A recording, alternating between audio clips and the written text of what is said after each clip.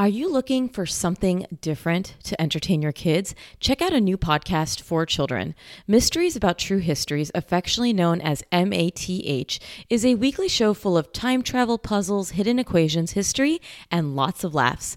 Math is geared towards kids 6 and up, but can be enjoyed by the entire family.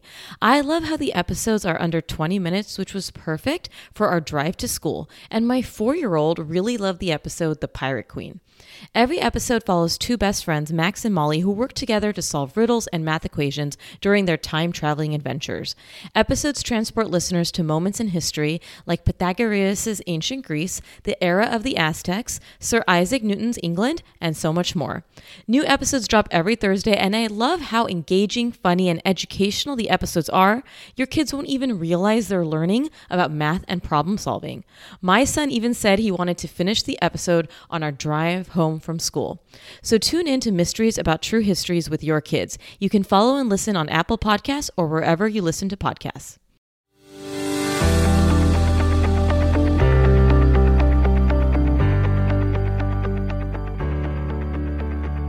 Welcome to this episode. I am so excited to welcome Dr. Jordan Glicksman.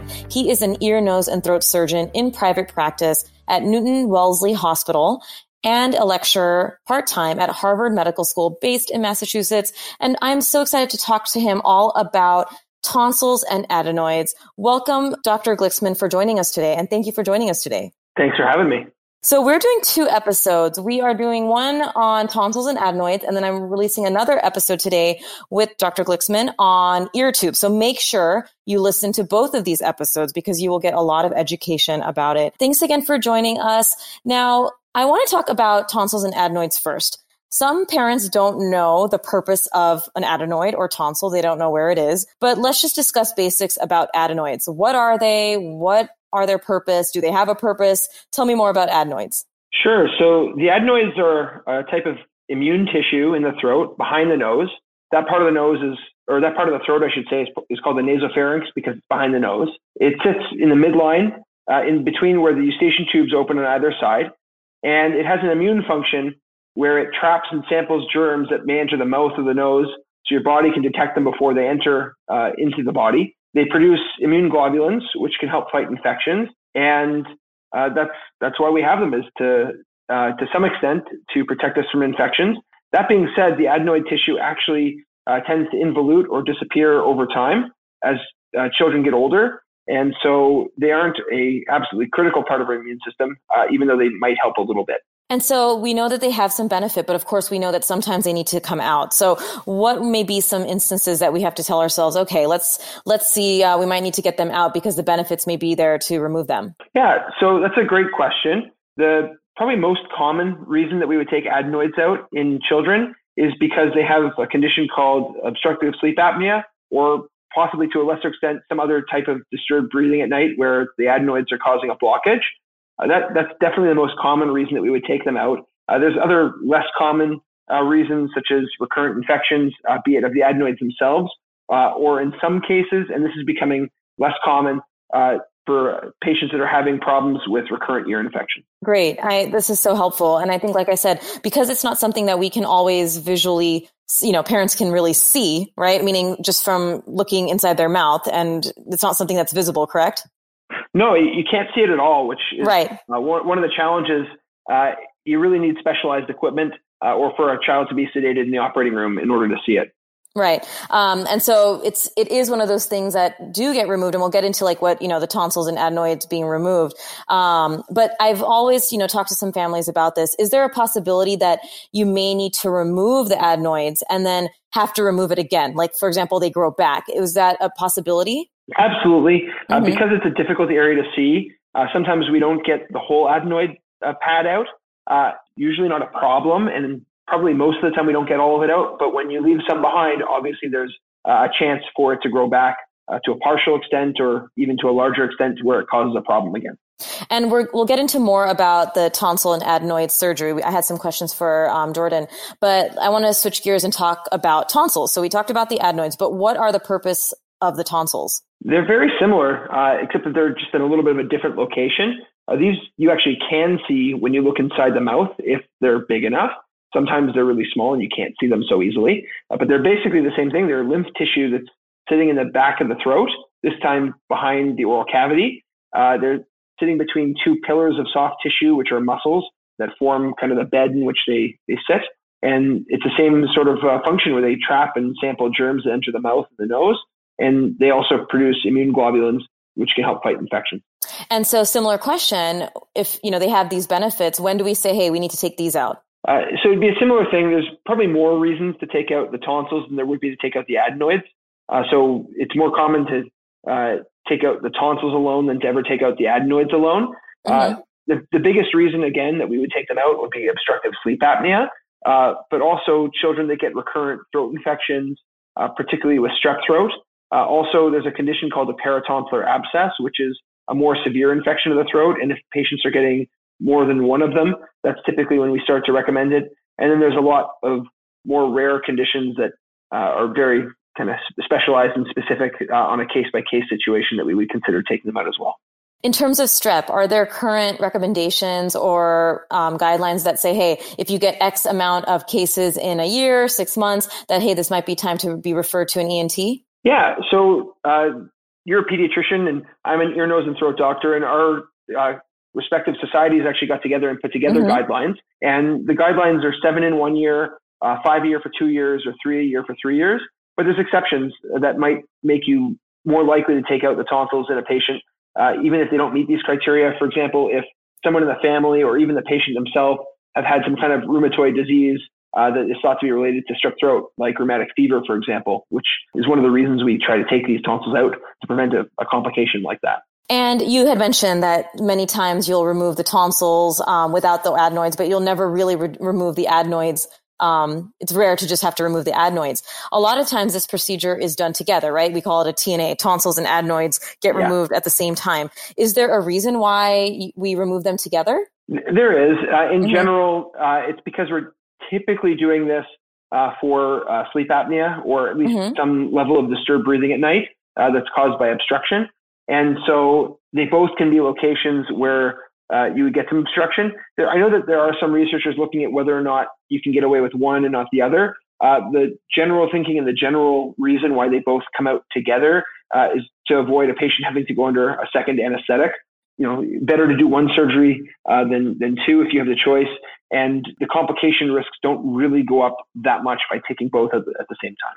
And the reason why I wanted you on the podcast is it's just so great to get, surgical specialties on, because parents, obviously, when they go to ENTs and they find out their child may need this, they're talking with their child's doctor about the potential of this. They have a lot of questions and they're confused. I know you're just one ENT, but can you just describe basically what the recovery looks like, what parents can kind of expect? I'm sure they'll get that guidance from their own ENT, but generally the follow-up that's kind of entails with these procedure. Yeah, so that's a great question. Kids are very, very good recoverers when it comes to tonsil and adenoid surgery. You and I know that we both look really young, but we're a little older. And when you are older, it's because we've had more infections over our lifetime. We think there's more scarring that forms. And so, as I mentioned before, the tonsils sit in between two muscles, soft tissue pillars that are formed by muscle. And when we take the tonsils out, there's more likelihood, if there's been more scar tissue, we think, to cause injury to the muscles deep to the tonsil itself.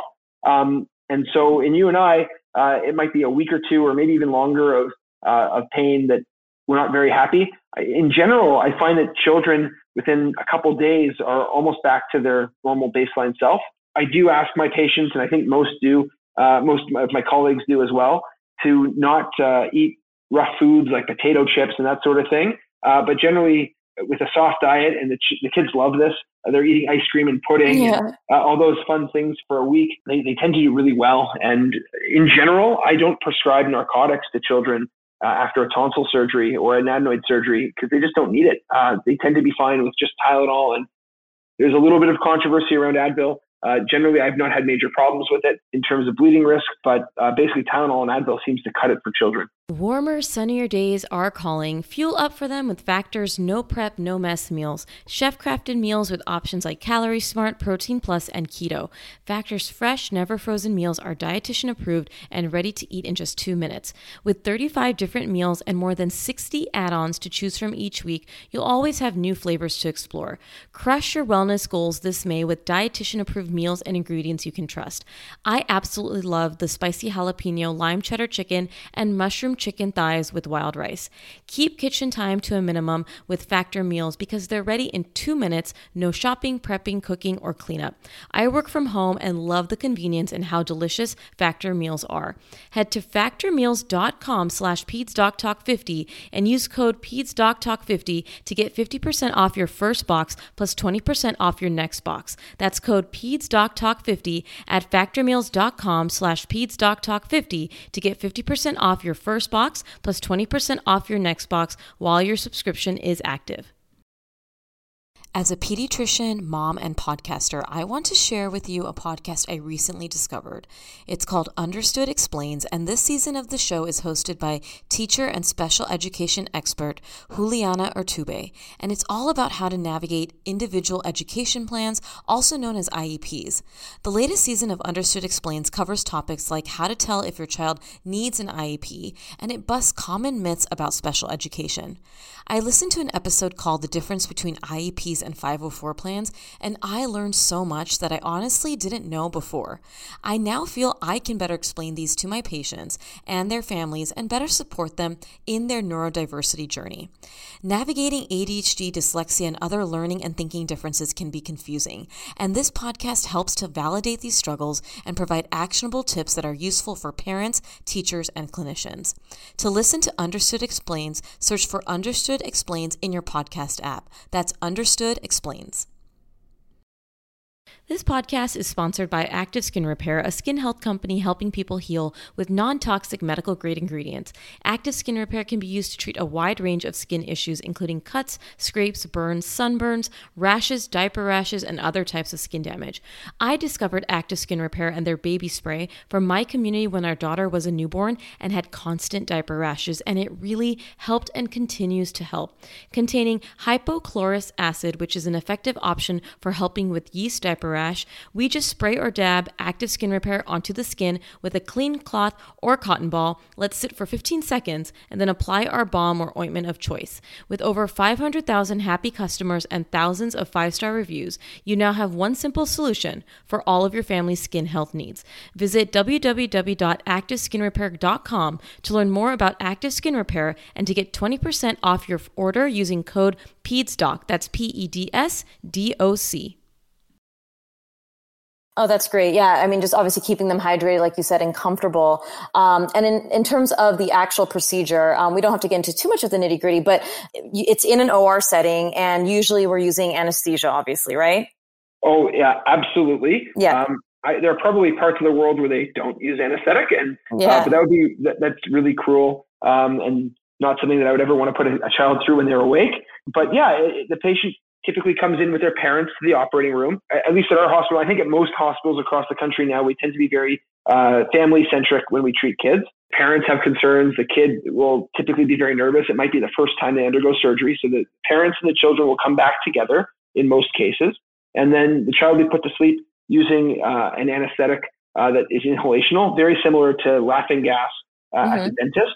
And then once the child is asleep, then we put in the IV typically, and then the surgery begins after we do our typical timeouts and those safety protocols that we have in place to make sure that we do everything as safe as possible. The surgery itself involves basically, it's only a couple minutes, and we use, when I do it, I use electrocautery, but there's a bunch of different tools that you can use, take the tonsil out, and we make sure there's not any significant bleeding, and then the patient's awoken, brought to the recovery room, and once they're awake enough, they're returned to their loving parents. Awesome. And I've, in residency, I'm a general pediatrician, but in residency, I've scrubbed into these procedures and observed them. How long do they typically take? Not very long, typically. Yeah. Usually the going to sleep and waking up part takes longer than the actual surgery itself.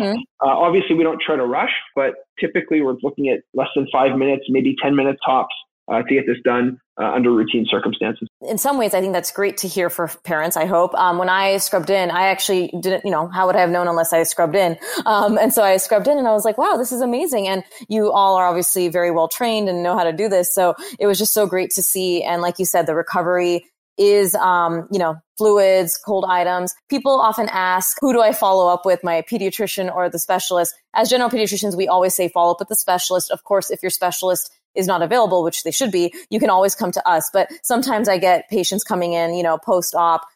They forget that they can call their surgeon. So definitely talk to the surgeon because they're going to follow up with you if you have any concerns. Yeah, if I'm operating on someone, and I think just about every surgeon I know is like this, we take great pride in our work and also ownership over our patients. And until the problem's completely resolved, we want to be part of that 100%. And make sure that the recovery is as smooth as it could possibly be, and that the family and the child are happy, as happy as they can be, given that they just had a surgery. And from our perspective, we typically follow up, at least in my practice, at about a month, so that way they've had a full chance to heal and recover. And it's mostly just a meet and greet and a saying hello. And typically the parents are really happy because not only is the kid not stopping their breathing at night, they're also not snoring, which obviously can be distressing to the parents as well. And I'm sure there are many different situations with various cases, but sometimes is it that you're monitoring the patient before deciding to do surgery? Are there just more instances that say, hey, surgery is probably the best option? How does that kind of look like for you in terms of deciding, hey, we need to go to the OR now, or this is something that we're going to monitor? I'm so glad you asked that because we kind of did just jump to surgery. There are definitely medical options as well. In part, it depends on how severe it seems to be, and severity often involves how much it's affecting the child's quality of life and their ability to do well at school. But in some cases, simply treating them with a nasal steroid spray like Flonase, which fortunately is not absorbed to a large extent by the body and is delivered in a high concentration where it needs to be, but not enough to the rest of the body to cause major complications in the vast majority of cases. Something as simple as that can really go a long way to making the child better. And sometimes just the child growing can allow them to outgrow the problem. Now that of course is specific to sleep apnea and the sleep concerns, but that would be one of the ways that we try and avoid surgery in our patients if that's what the parents would like us to do. If we agree that's in the best interest of the child. Absolutely. Yeah, I'm glad we talked about that. And I think parents are often concerned when the word surgery comes up, right? They think, of course, and I understand that, they want to know if there's other options. Is this what's the best situation? And like I said, I'm just so glad we're talking about this because there are other options before then. Even as general pediatricians, sometimes we talk about all the things you're mentioning, right? Let's do some nasal steroid sprays. And then of course we say, hey, go talk to the ENT. We just think it's nice to start that process. It does not mean you immediately need to get the surgery, but it's just important to start that conversation, like you said, to get a better quality of life for that child. I think there is a fear of surgeries in general. I find that happens a lot. And I'm also low intervention, low surgery if we don't have to. But in so many cases, I mean, I know you do this every day. It really helps the child. And if it helps the child, that's what we want, right? We want to try most conservative, but at the end of the day, sometimes it's what's really going to help them and it'll make them sleep better at night, figuratively and literally, and then also the parents. So I agree with that. Yeah, I agree with you completely. And I joke sometimes with my patients and their families, and I say, even though this is a minor surgery for me, I recognize that this isn't a minor surgery for you. The only minor surgery from a patient's perspective or a family's perspective is surgery on someone else or not their family. Even a 5-10 minute operation has the potential for complications. Fortunately, in this case, it's very safe, and thousands and thousands are done across the country each day without problems. But at the same time, it is something that we take very seriously. Even if for me it's a typical day at work, definitely not a typical day in the life of our patients. So it's definitely something that we take very seriously. Yeah, I can tell. And I can tell you have a passion for it. And it's just so great to talk to you. What would be your final message for everyone listening today? I think that if you've got concerns about your child with respect to adenotonsillar disease, be it your child snoring and having, say, behavioral issues related to potentially not getting enough sleep, or they're getting a lot of throat infections, like you said, I think it is important to talk to your pediatrician about it. And if appropriate, to be seen by a specialist. Even if you come in and it turns out that the child doesn't need surgery, no one's going to be upset. We'd rather see, 10 children that don't have a problem than, be in a situation where we miss one. that we can really help. So, it doesn't mean just because you're going to go see a surgeon that you need surgery. We're here to support you with medical and surgical. And even if it's just observation, we're here to be part of your experience and make sure that your child has the best possible outcome and maximizes their potential and their health. Yeah, and it's a team effort. Like you said, it does not necessarily mean surgery is the answer, but it's just something that you all are trained every day in this area. This is what you do day in and day out. You know tonsils, you know adenoids, you know ear tubes, which we're going to talk about later. So I want the experts of the expert to weigh in on my patient. So I love when I can, find a great ENT to work with me, work with my patients. And again, thank you so much for coming on. Jordan Blixman, he is at Newton Wellesley Hospital, and him and his wife also follow me on my Instagram account. So that's how I found him to come on. Make sure you listen to the other episode today about ear tubes, because you're going to get some education on that procedure as well and when that's indicated. Thanks again, Jordan, for joining us. Thanks for having me. It's a pleasure. Thank you for tuning in for this week's episode. As always, please leave a review. Share this episode with a friend. Share it on your social media. Make sure to follow me at Peds Doc Talk on Instagram and subscribe to my YouTube channel, Peds Doc Talk TV. We'll talk to you soon.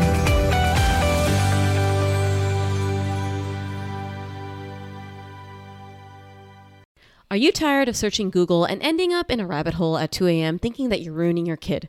Stop and visit PedsDocTalk.com. My website is your new Google with a search feature to search all content that I have that is free or available by purchase. And let me tell you, there are a lot of free goodies there, like free printable PDFs for how to handle a choking incident to milestones to monitor in your kid. My website provides information regarding the health and development of your child, including parenting and sleep. My goal is that you stop those middle-of-the-night searches that lead you nowhere but into the land of anxiety.